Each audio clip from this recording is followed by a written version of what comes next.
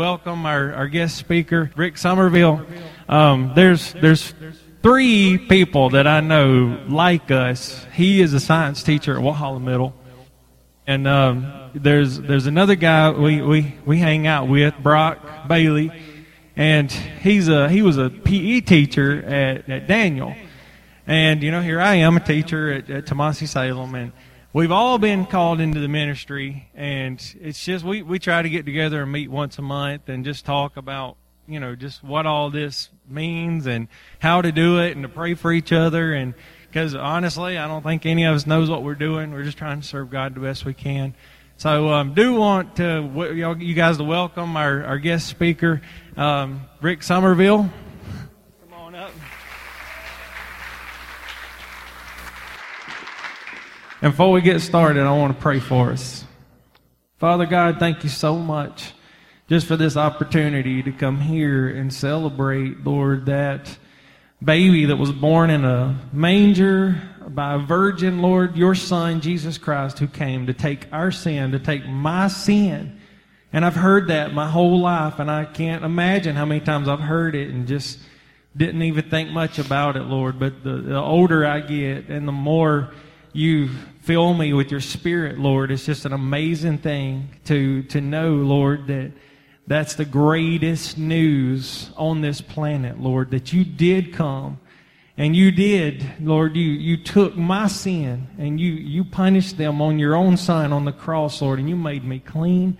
You made me free. Now, Lord, I can be free from the sin that enslaves and ensnares and destroys my life, Lord. I can be free to read your word and learn about you and to honor you, and you will allow me, Lord, a sinner saved by your grace into your presence, Lord. And I pray here at Lifeline, that's what we hunger and thirst for more than anything in this world, is more of your presence. Bless Rick, Lord. Fill him with your Spirit as he brings your word. Bless us, Lord, as we sit in the congregation and listen, Lord. As always, open our eyes so that we might see, our ears that we might hear, our mind that we might know, and Lord, our hearts, so we'll leave here loving you just a little bit more. There's nobody like you, Lord. Thank you in Jesus' name. Amen. All right. Well, good morning. Well, that's an amazing prayer to follow. I tell you, God is good all the time, and all the time God is good. I'm excited to be here with you. It's been since last summer, I guess, the last time I got to come here, and I thank you for the opportunity to share what God has placed on my heart. And as I stand before you prepared to share this message, just a little aside, Adam mentioned, that there's three of us that are really pursuing God, trying to live out God's calling in our lives. And so for the past few years, I've been journaling, and I'll write what essentially is the skeleton of what might someday be a sermon. And I was all prepared to bring one of those messages here today. And then God stepped in like He does. And the message I'm about to tell you, nobody here knew. The musicians had no idea what I was going to say. And Adam's, in his prayer, he had no idea what I was going to say. I think you'll be maybe moved, not by my words, but by the presence of the Holy Spirit. As your pastor, Adam would say, I'm trying more and more to be present with God. And in that, I would ask that you would join me in the Lord's Prayer, because for me and for many of you, the Lord's Prayer is one of those things that just kind of connects me. These were Christ's own words that we can pray to Him. So if you would, join me in the Lord's Prayer. Our Father, who art in heaven, hallowed be thy name. Thy kingdom come, and thy will be done, on earth as it is in heaven. Give us this day our daily bread, and forgive us our trespasses, as we forgive those who trespass against us. And lead us not into temptation, but deliver us from evil. For thine is the kingdom, and the power, and the glory, forever. Amen.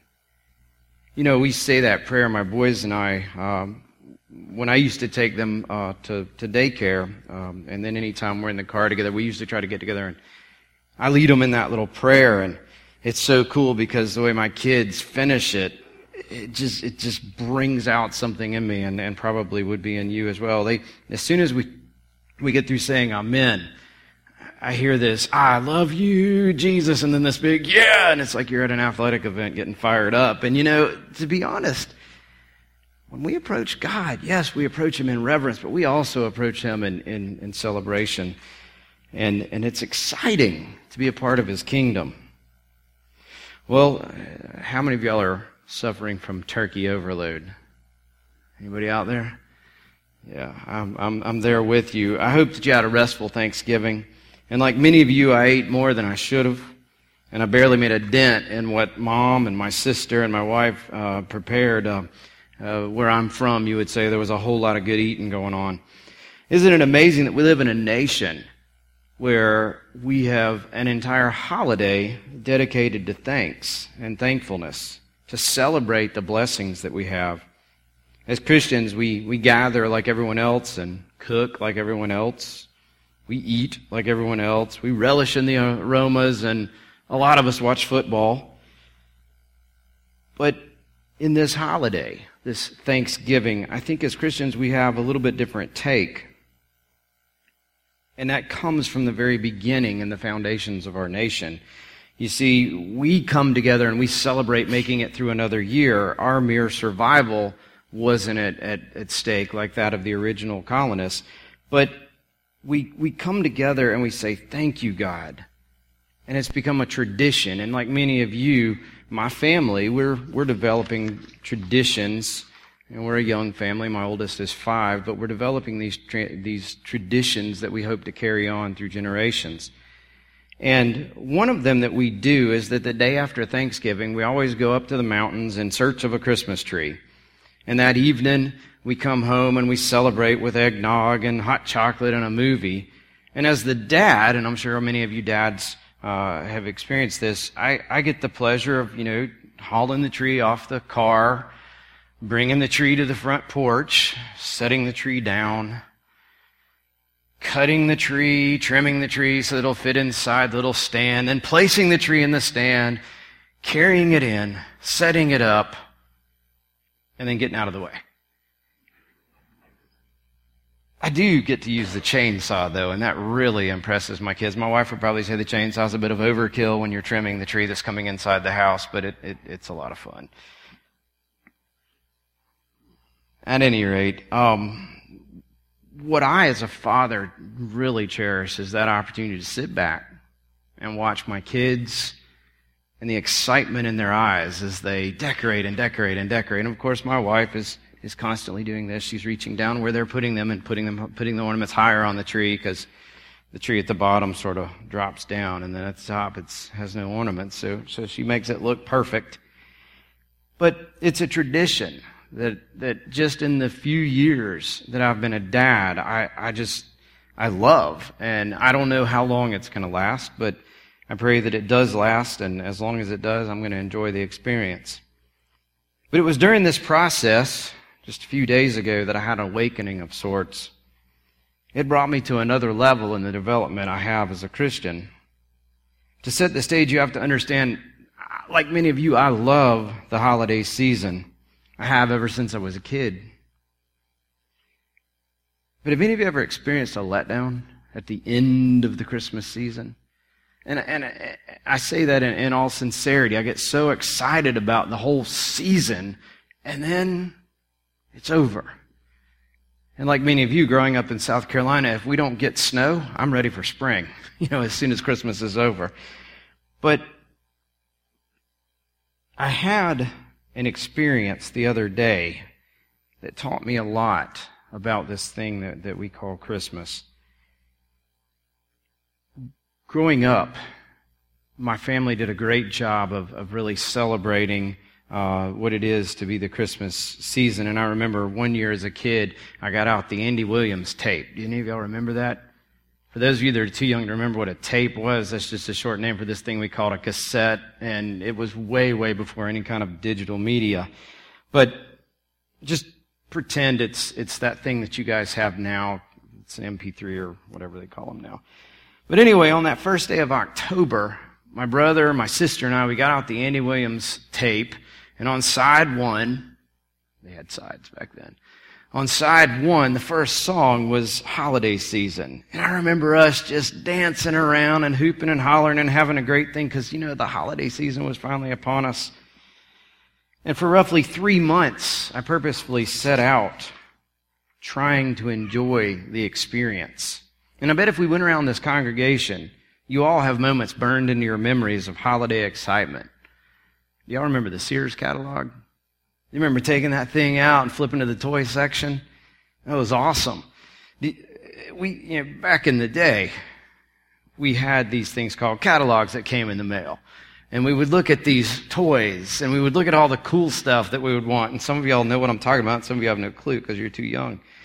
I also remember the toy commercials. Remember those? On Saturdays. Remember cartoons would come on Saturdays. We'd have all these toy commercials. And then Rudolph and Charlie Brown and Frosty coming on once a season. And it was a big deal not to miss those awesome holiday experiences. Of all these memories, I have to say that the Christmas tree in my parents' house growing up was a sight to behold. It was sort of the focal point of my own excitement. And I can remember sitting in front of the fireplace as we heated our home with wood using an old buck stove. And I remember sitting there staring at the Christmas tree and just all of the ornaments that we had made, at school, and they were ugly, but Mom loved them. Ornaments from places like TG&Y and Roses. Y'all remember those? Okay, yeah. That was before Walmart. But I remember staring at those, longing for Christmas Day. I remember one time I came home from school. It was the last day of school before Christmas break. I came home. My buddies and I had all gotten together and agreed that we would all buy models for each other. We had all these airplane models I was putting together, and there I had an entire flight formation of airplanes, World War II planes that I had built. And I crawled underneath the Christmas tree just to look up through the branches and see all the lights. Some of you may have done that, and others of you may think I'm nuts for that, but it was fun.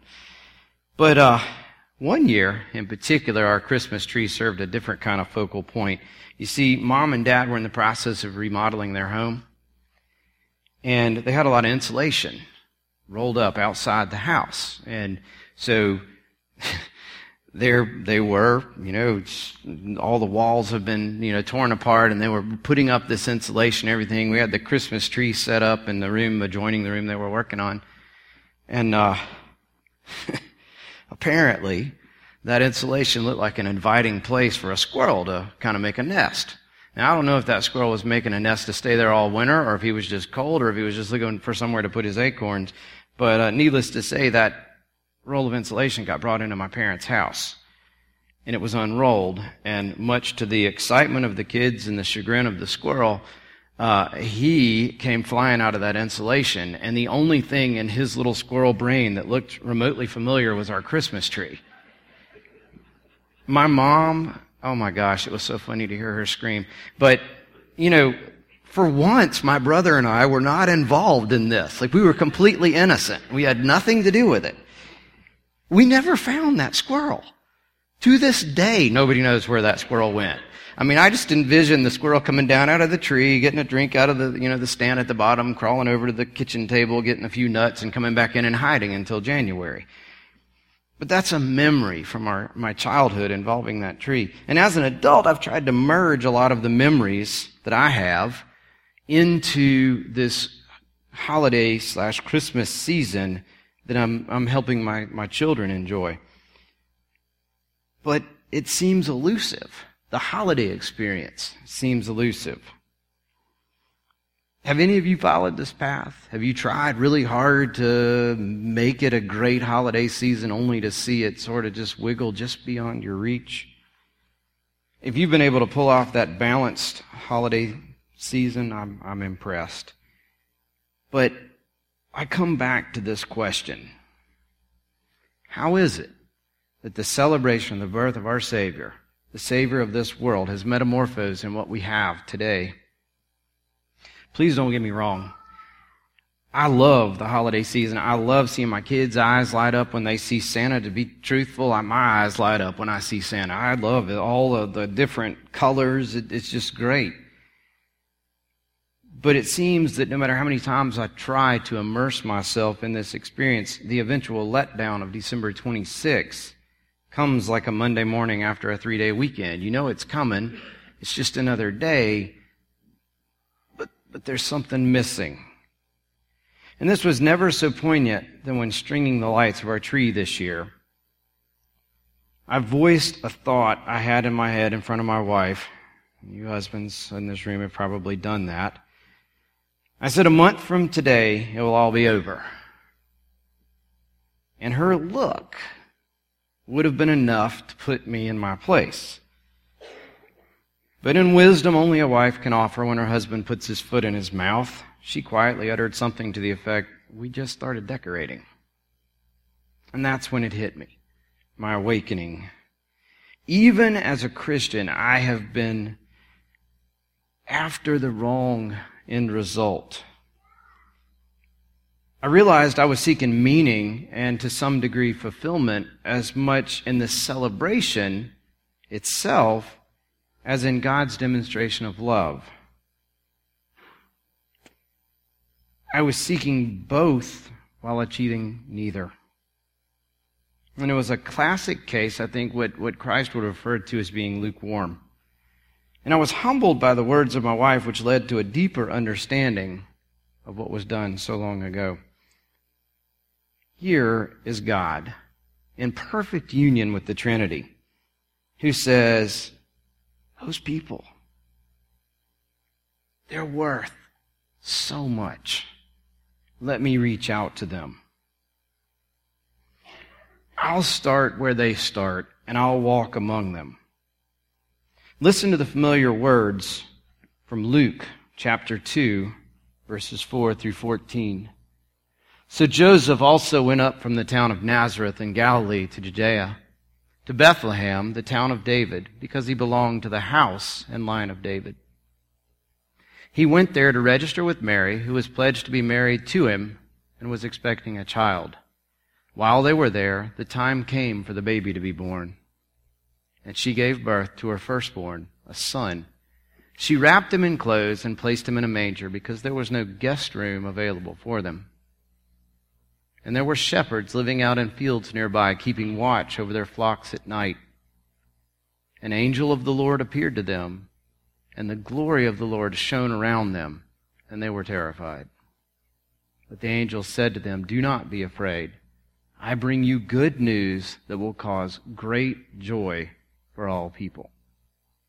Today in the town of David, a Savior has been born to you. He is the Messiah, the Lord.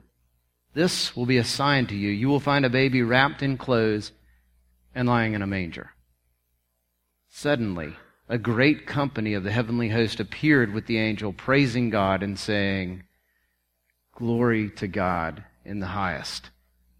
Heaven and on earth peace to those on whom his favor rests.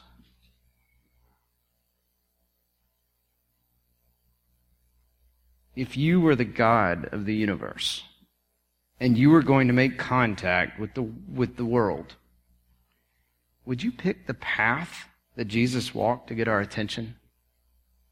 He knew from the beginning what was at the end of this encounter with humanity. Paul's words in Philippians 2, 6 through 11 poetically state this in words we can understand. The sacrifice that this baby would eventually make. Listen as I read I've got to get used to being over here. I'm used to pulling from a Bible here. Who, in being in the very nature God, did not consider equality with God something to be used to his own advantage. Rather, he made himself nothing by taking the very nature of a servant, being made in human likeness. And being found in appearance as a man, he humbled himself by becoming obedient to death, even death on a cross.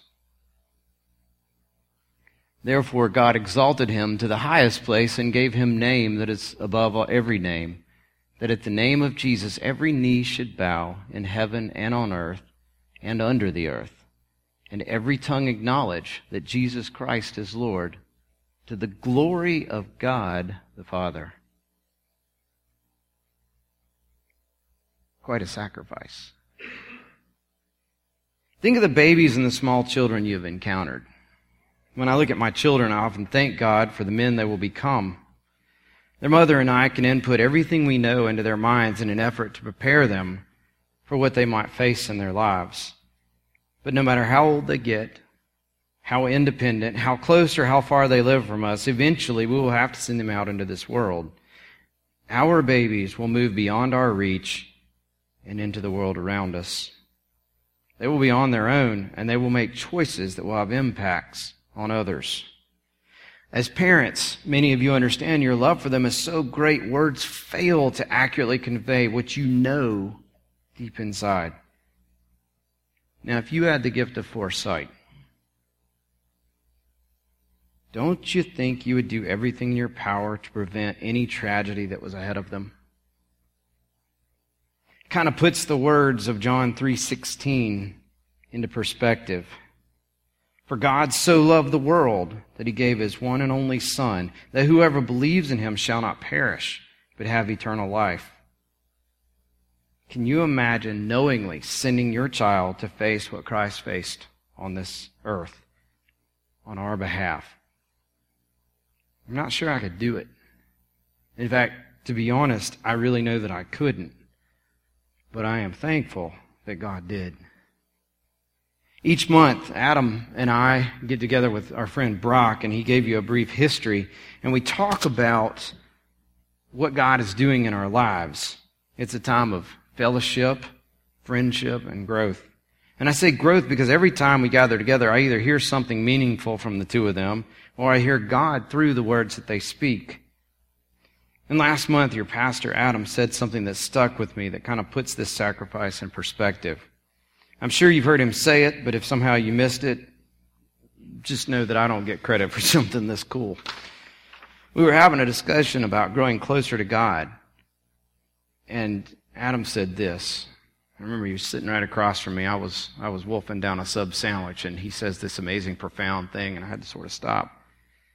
He says, you know, God created the heavens and the earth, and He told the stars where to shine and the water where to stop. Then He created man and said, follow me. And man said no. Now, if you had gone to all the trouble to create all things and then were soundly rejected by the way your creation chose to enact free will, what would you have done? It's a good thing we aren't God. Rather than giving us what we deserved, He sent a baby to live and walk with us, not in a family of earthly kings, but in a family that had to bring Him into the world in a barn. There was no fancy baby bed. It was a food trough. Why would the God of the universe ever do that? What does He see in us that could possibly justify what He did, knowing what we would do? He knew what was coming and willingly went to the cross after a short ministry trying to convince us to be different. Our fickle nature and our mob mentality, protectionism of things that are here today and gone tomorrow, coupled with our selfish nature, led to a second moment in history that for you and I made all the difference. Again, why would He do that? I think the words found in Isaiah chapter 55, verses 8 and 9 give some insight. And if you have your Bible, follow along. But here it says, for my thoughts are not your thoughts, neither are your ways my ways, declares the Lord. As the heavens are higher than the earth, so are my ways higher than your ways, and my thoughts higher than your thoughts. Clarity from our Father in heaven. But still, it's difficult for me to grasp why things happen here the way that they do. Sometimes I know without a shadow of a doubt that I have seen God act in various situations, and then other times when I'm sure His divine intervention is not only needed, but the only way to get through it, I'm blind to His actions.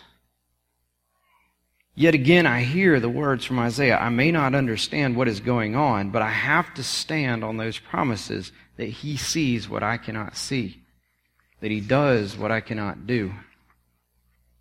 The recent loss of a very dear friend of mine is still stinging in a way that I've not been able to get my heart around. It often leaves me frustrated. Why was he taken from his wife and sons? Why did this happen? It is the big picture that I cannot see, coupled with the fog of deception permeating our existence in this fallen world, that I find so frustrating. I want to see God act in every situation I encounter. I have no doubt that He does, but from my limited perspective, I can't see it. And I'm not going to tell you some cliche justifying God's ways of handling things, especially for those of you who, like me, have experienced loss. But what I believe is that God's ways are higher than my ways, and that He sees what I cannot see on this side of eternity. Someday, I have no doubt, I will understand all of this. But for now, I have those words from Isaiah. So that takes me back to the awakening I had when we began decorating the tree this year. Here on earth, humanity, with all its good and bad, is born, lives, and dies just like every other biological organism. What we do at that time is what separates us from the rest of creation.